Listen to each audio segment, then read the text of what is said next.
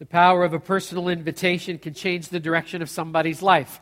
I got a friend named Jack who gave his heart to Jesus at Easter a couple of years ago here at Christ the King Church. He's an amazing guy, loves to invite people. I saw him on Tuesday night, and he walked up to me and he said, "Hey, Grant, you told us about that statistic that 3 out of 4 people would come to church if somebody would just invite him." He goes, "That's not true." And I'm like, "Really? You don't think it's true?" And he goes, "I know it's not true." He said, "I invited 8 guys from work, and every single one of them said yes." That's a pretty cool deal right there, okay? So here's the thing. When we invite, we open up a door and we just say, "Why don't you come and be a part of our family for a weekend?" You may have no idea. They may actually give their heart to Jesus that weekend and become a permanent part of our family. So here's a couple of invitations. There's hundreds of them out in the Commons. I would encourage you to grab a couple of them, pray, and ask God who that He would have you give them to, and then come and visit with those folks here on Easter weekend. I hope that it'll be a wonderful time. I'm excited about the weekend. We've got some great stuff planned, and I hope you'll come and celebrate Easter with us next weekend. 2,000 years ago, the people of Jerusalem were freaking out. They were freaking out because Jesus had been working inside of the community, and rumors were beginning to swirl about him because of the miracles he'd been performing and the teaching that he had been giving. And word began to spread that Jesus was coming to Jerusalem, but that he was coming on a very interesting mode of transportation. For those of us who are Americans, it wouldn't have made any difference at all that Jesus was coming on a donkey, but to a good Jewish person, they would have sat up and took notice. Because the resume of Jesus was incredible, and in the back of their mind, they would have heard 2 ancient prophecies ringing about how the new king of Israel was going to come to Jerusalem. The prophet Zechariah, hundreds of years before, had written this historical prophecy. "Rejoice greatly, O daughter of Zion. Shout, daughter of Jerusalem. See, your king comes to you, righteous and having salvation, gentle and riding on a donkey, on a colt, the foal of a donkey." Centuries before that, there was another just vague, obscure little reference, all the way back in the book of Genesis, that says this: "The scepter will not depart from Judah, nor the ruler's staff from between his feet, until he comes to whom it belongs, and the obedience of the nations is his. He will tether his donkey to a vine, his colt to the choicest branch. He will wash his garments in wine, his robes in the blood of grapes." So if you're a good Jewish kid, you know these references in the back of your mind, and then you hear that Jesus, a son of David from the tribe of Judah, a man who could do miracles, was coming to Jerusalem exactly the way the prophets had said it was going to happen. And that is a really big deal. People are thinking, this is it. Finally, the Messiah is coming. He's going to show up, and he's going to lead us against the tyranny of the Roman Empire, and he's going to set us free, and it's going to be awesome. The Bible tells us what happens in the fulfillment of these prophecies in Matthew chapter 21. The Bible says, as they approached Jerusalem and came to Bethphage on the Mount of Olives, Jesus sent 2 disciples, saying to them, "Go to the village ahead of you, and at once you will find a donkey tied there, with her colt by her. Untie them, bring them to me. And if anyone says anything to you, tell him that the Lord has need of them, and he will send them right away." This took place to fulfill what had been spoken through the prophet. "Say to the daughter of Zion, see, your king comes to you, gentle and riding on a donkey, on a colt, the foal of a donkey." The disciples went and did as Jesus had instructed them. They brought the donkey and the colt, placed their cloaks on them, and Jesus sat on them. A very large crowd spread their cloaks on the road, while others cut branches from the trees and spread them on the road. The crowds went ahead of him, and those who had followed shouted, "Hosanna to the Son of David! Blessed is he that comes in the name of the Lord! Hosanna in the highest!" When Jesus entered Jerusalem, the whole city was stirred, and they asked, "Who is this?" The crowds answered, "This is Jesus, the prophet from Nazareth in Galilee." The Bible says people went out to meet Jesus shouting, "Hosanna," which literally means save us. Okay, God, we need you to save us. And they give Jesus a royal welcome because they believe this is their moment of victory. They're saying, "Jesus, we're so glad you're here. You are the king. You're the one that's going to deliver us. This is awesome. Let's sing We Are the Champions." I mean, this is our moment when we get to fully enter into this. In modern terms, this is what they're saying. "Jesus, here's the keys. The keys to the kingdom, the keys to the city, the keys to my life, the keys to my future. Here's the keys to everything. I need you to save us because we are not in a good spot here. You're the man, Jesus. You're the king. You've arrived. And so we're going to surrender our control of our destiny and our future. Drive on, King Jesus. This is awesome. We're behind you all the way." And in that moment, Jesus surrendered to the future that his Father had for him. And now people are handing him the keys of their future. And here's the problem of Good Friday. 5 days later, they were all going to take the keys back. All of them. That's a hard moment when you're a parent and you have to surrender the keys of your car to your 16-year-old kid, right? And that's just a car, right? That's a tough moment. I've gone through that moment twice with my kids. Did it with my son, just did it with my daughter. It's tough to hand over control because when you hand it over, this is what you're thinking. This is my car. And these are my keys. And it's my insurance, and it's my gas. And the thing is, you don't understand how much this mine actually means to me. See, I spent 16 plus years in my family being the designated driver in my family, okay? Not because they were wasted all the time, but because I was just the designated. Only you guys would get that at 11:45, right? Okay? But I like being the driver in my family because when I'm the driver, I get to pick the route and the speed. I get to pick the radio station and the temperature because I believe the driver is supreme. You don't mess with the driver, okay? I mean, that's it. Your job is to get in my car, buckle in, and keep quiet. It's my job to drive because it's my car, my route, my way. When you have to surrender that to a 16-year-old, that is an act of faith, okay? That is a biblical moment. You don't believe me? Well, let's just watch this. I want to show you the video of a 16-year-old girl trying to park her car, okay? So she's going to try it. Now, watch the timer in the far bottom left-hand corner. Now, let's see. I'm going to try to back in. Nope, that's not going to work. Wrong angle. No, one more try. Okay, let's back up. Let's go nose first. That'll be better. Nah, that's a little tight. No, I'm going to back out. Let's go back one more time. Check the counter now. We're at 3.5 minutes and counting. Pull back out. No, let's go back. Okay, one more try with the nose. That is not working either. Here comes the guy in the car behind her. Give me the keys, lady. Just give me the keys. Hand over the keys. One shot. Boom. There he is perfectly. Now keep watching. Keep watching. Look. He doesn't even get a parking space. Off you go, right? Okay? Just knowing that that's humanly possible scares us as parents. It scares us, right? It scares us because we like control, we like the keys, we like to be able to do it our way on our timeline because it just works better. And because of that control fact, here's our reality today. We aren't much different than those people that were there on the very first Palm Sunday. Because this is kind of the way it goes, right? Here's the keys, Jesus. They're all yours. Go ahead. You can have them. You know, we hear about a king, and he's riding into town, and he's going to save us. He's been doing miracles, and so we offer him the keys of our life. Here you go, Jesus, just take them. And then he reaches for them, and it's like, well, just hold on one second, okay? Because here's what I really want. I want you to come in and fix this part of my life because it's a little broken. I need you to come in and tweak my marriage just a little bit. I need you to come in and do your God thing. I mean, I'm so glad to have you in my car, but now that I'm thinking about it, I just want to remind you of something. You can have the keys, but it's still my car. In fact, I want to remind you, they're actually my keys. In fact, now that I think about it, I love you in the car. That's really, really cool. So why don't we go with that? Why don't you just ride along with me, and I'll stay here in the driver's seat, and you can give me directions when I ask. You can sing me a song when I get bored. I want you in the car, but this is what I really want. I want you to leave the driving to me. We don't like being in the passenger seat, do we? You know, I rode in the passenger seat last week. There's no control in the passenger seat, right? And everything either seems to go too fast or too slow in the passenger seat. You're either too close to the edge of the road or too far from the edge of the road. It's a difficult place to be in. When you're used to driving, it just doesn't seem right. So here's the challenging question for all of us on this Palm Sunday. As we do this again, as we get ready for Easter again, my question is this: have you handed over full control?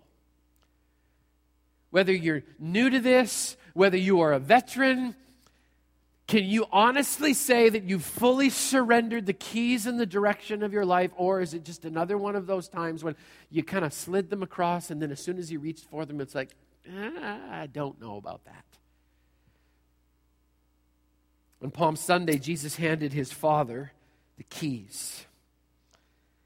Like every other day before, he fully submitted himself to the Father's plan. We need to understand the strategic nature of Palm Sunday. This was the beginning of the plan to save the world.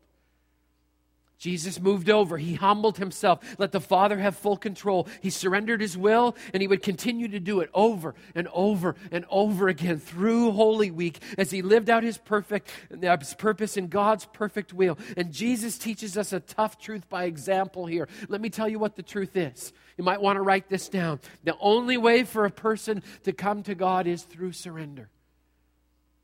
We'd like to think there's other ways, but the only way for a person to come to God is through surrender. Scripture says this: unless a kernel of wheat falls to the ground and dies, it remains a single seed, but if it dies, it produces many seeds. The seed has to surrender to actually being planted.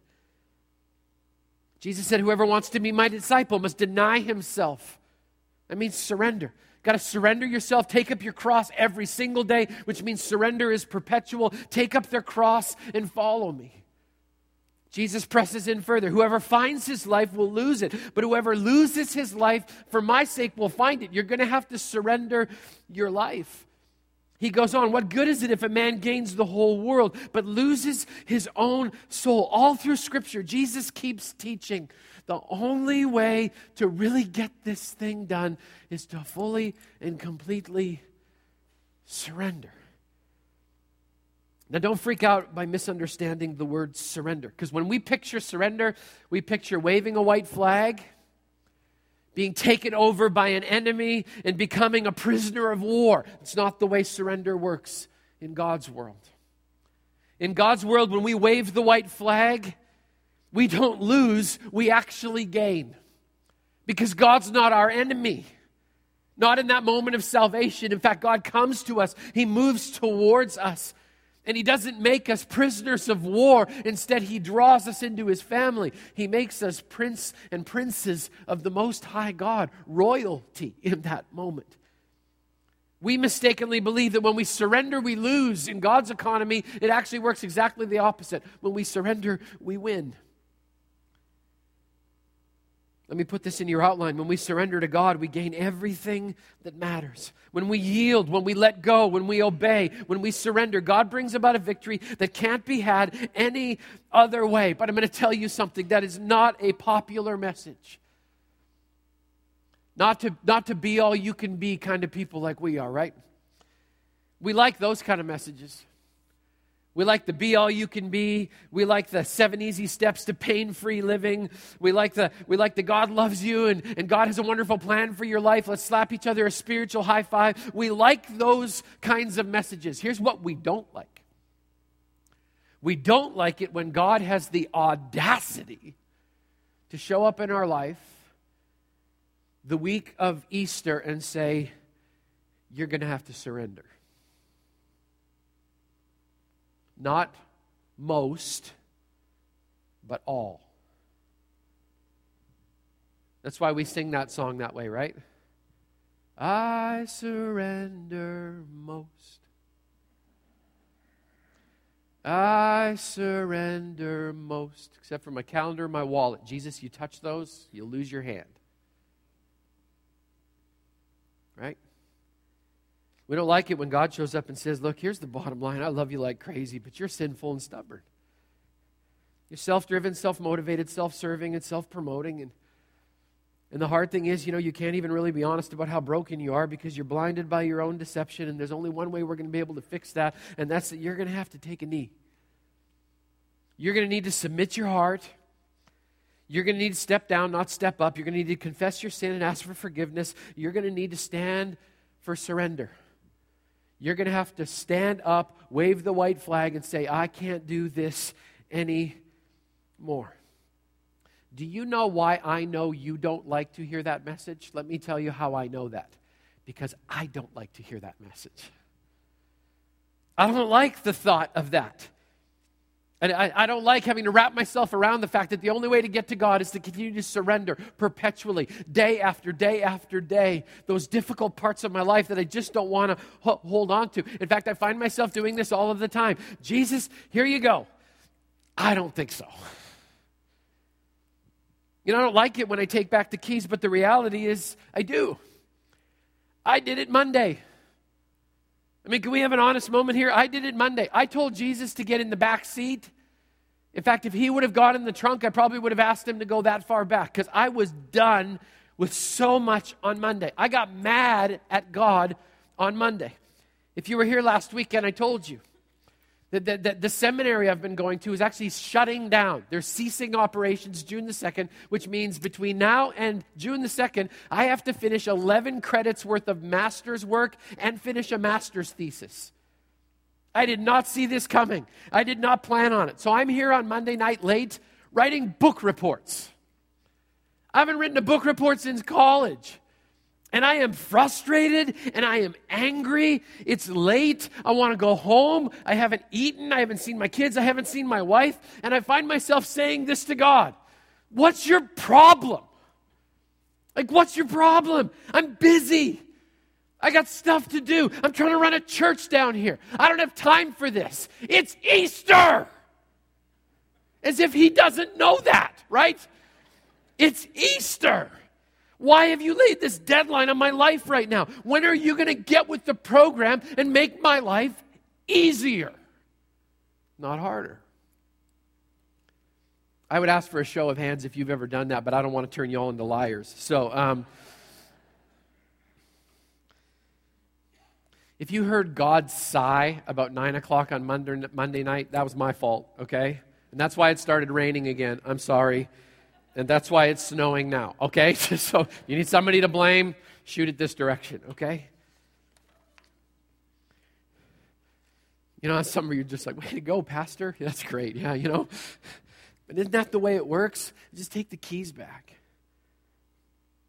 I knew better because I've done it before, and I know this is true. It doesn't work to take the keys back, but we do. This is a recovery church.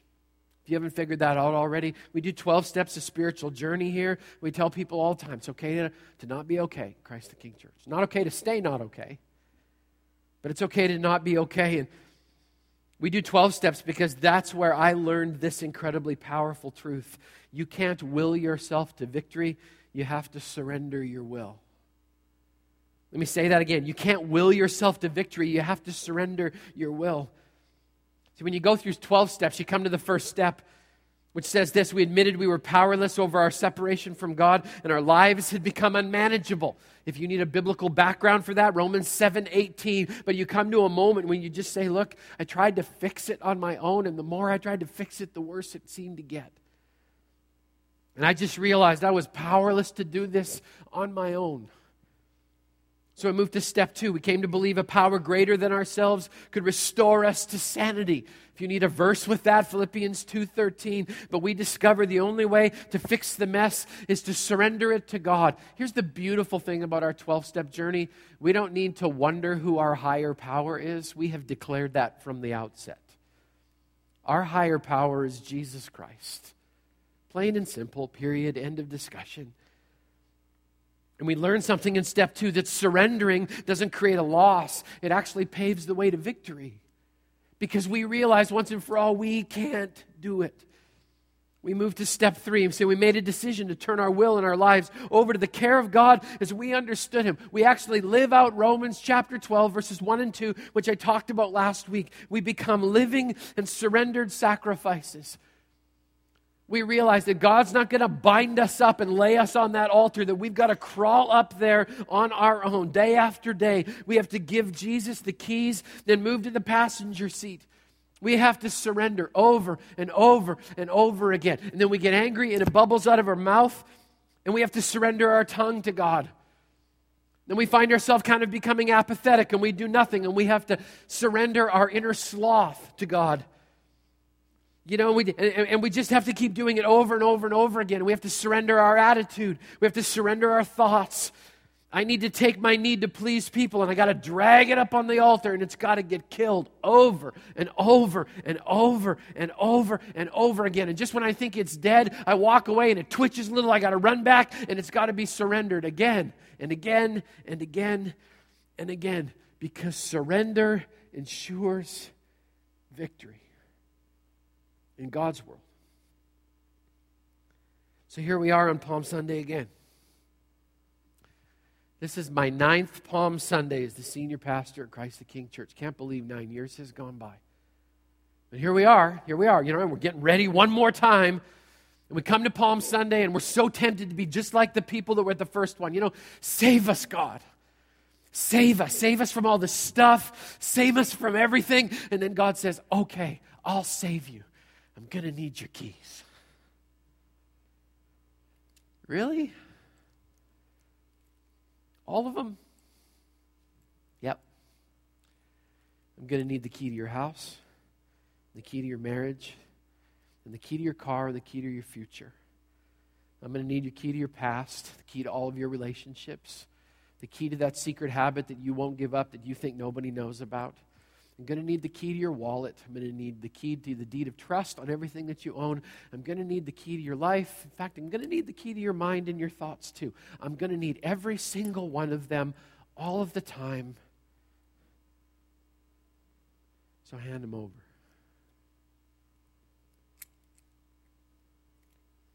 Not sure about that, are we? And when you come to that life-defining moment, you really have 3 options. You can keep the wheel if you want to. But if you do, what that means is you have a rebellious heart. Because when we stay behind the wheel of our own destiny, what we're really saying is this: I think I'm smarter than God and I can pick a route better than He can. I got my own internal GPS, and so I'm just going to follow it, and I'm sure I'm going to arrive safely where I want to. Tried that for more than 2 decades, didn't work so well. Here's what I discovered. My inner GPS, it is recalculating all the time. So you can keep the wheel, but what it means is you're a rebel. Another option is you can share the wheel. But what that means is you've got a divided heart. I mean, have you ever been in a car and had somebody in the passenger seat grab the wheel from you? That is a scary moment, right? I found myself doing that to save my daughter's life once. You're going towards the curb. Let's turn, right? But we do that with Jesus all the time. Jesus, you're in control. You're completely driving. And so He's cruising along, and we're sitting in the passenger seat, and we reach over and grab a hold of the bottom of the wheel, and we just start turning to the right. And here's the funny thing. We think He doesn't notice. Right? He's looking at us going, are you kidding me? You think I don't know that you're trying to counter steer right now? You think that I don't see your hand at the bottom of that wheel? You don't think I see your foot sliding over towards that brake? Really? If you share the wheel, you have a divided heart, and here's what I will guarantee you. When you put your hand on that wheel, Jesus will take His hands off. Because He wants all. The final option, of course, is to let go of the wheel altogether, which means you have a surrendered heart. And that's the hard place, but that's exactly where God wants us on this Palm Sunday. You know how I know that? I know that because all through Scripture, Jesus keeps dealing with people exactly the same way. He meets a lady at a well who is a relational train wreck. And He says to her, you're going to need to surrender your relational world to me if we're going to get this right. A lady gets dragged in front of him who has been caught in the very act of adultery. And God ends up saying to her in a very beautiful, forgiving way, you're going to need to surrender your broken sexuality to me. Because He says, not go out and do your best. He says, I need you to go and sin no more. To the rich young ruler, He says, I'm going to need you to surrender your wallet, young man, because that's the thing that keeps you, that's the golden cord that keeps you tethered to this earthly world. To the overbearing apostle, our friend Peter, over and over, God keeps saying, you're going to need to surrender your mouth, your anger, your ego. In fact, Peter, let's just surrender it all. It'll be easier, okay? Let's just start right there. So my question to you today is, what do you need to surrender to God's control? Have you ever fully surrendered your life to Him, where the whole key ring, with nothing held back, actually gets handed over completely?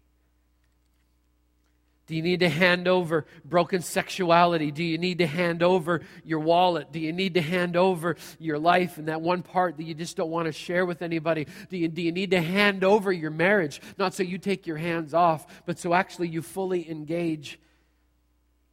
What do you need to surrender? Do you need to surrender a job that actually owns you instead of the other way around? Do you need to surrender a grudge that's consumed you for decades? Do you need to surrender a habit that's actually destroying you? Do you need to surrender a hobby that was a great pastime, but now it actually distracts you from the very things that God wants you to be doing? At the end of the account of Palm Sunday, there's a tiny little question that we often miss. Because we kind of get caught up in the parade, don't we? It's awesome. Let's pull down some palm fronds. Let's take off our jackets. Let's throw them in front of King Jesus. Like, this is just going to be fantastic. We all get caught up in that parade moment. I never understood what Americans have, you guys have this fascination with parades, okay? Where I grew up, we did not have parades. I showed up here in the States. You guys have a parade all the time. There's a parade in my hometown where people just hang Christmas lights on their old Ford Pinto and drive it down a street and people cheer. Like, it's the weirdest thing. You know what I'm talking about, some of you, right? The rest of you just ignore it, okay? So, we kind of get caught up in the parade. There's something cool about coming and watching vehicles drive by really slowly and clapping for people that we don't know. I've never understood it, but they get caught up in that moment, right? They're so excited.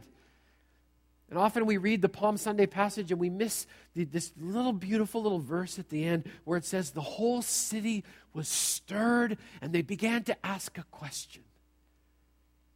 Who's this? Who's the guy on the donkey? Why is everybody getting so fired up about this? I haven't heard anything. What's going on? What's the big deal? And I'd like to ask you that question. Who is that man for you? Now, depending on where you're at today, it might be, maybe your answer is this. Who's this? Oh, this is Jesus. He's my buddy. He's my driving buddy. That's it. He's just along for the ride. I really like having him in my car. He's a great conversationalist. He likes my music. We have created this phenomenal arrangement. He stays where I need him. He gives directions when I ask. It works for me. Is that really who you think the King of Glory wants to be? If you fully surrendered the keys, you actually should be answering the question this way. So, who is this? Oh, this is Jesus. He's the King, that's why he's driving. He's the Lord of my life, so I trust his direction. He's my Savior, so I trust his heart. He's my everything. I fully surrendered to him. I handed him the keys. And the reality is, I'm along for the ride, not the other way around. On Palm Sunday, Jesus was just beginning an entire week of surrender. At one point, he would surrender his body and his blood, and he would paint a picture of it with communion. If you come on Good Friday, we're going to quietly and reverently worship God. We're going to have a moment of communion. We're going to come together. We're going to remember that Jesus paid an unbelievably painful price for our salvation. I want to encourage you, don't miss that moment as a believer. To remember the cost of it, what it cost him to surrender his will to his Father. At Shadow of the Cross, we're going to go to a very specific moment in the Garden of Gethsemane when Jesus was praying a heartfelt prayer and saying to his Father, God, I need another way. I don't want this. I'm not sure I can do this. But not my will, but yours be done. That's surrender. Jesus surrenders. And at Easter on Good Friday, it actually looks like he loses, doesn't it? It looks like he loses on Friday. But on Sunday, surrender stands back up again. And there is absolutely no question about the fact that he was absolutely, unequivocally, and perfectly victorious.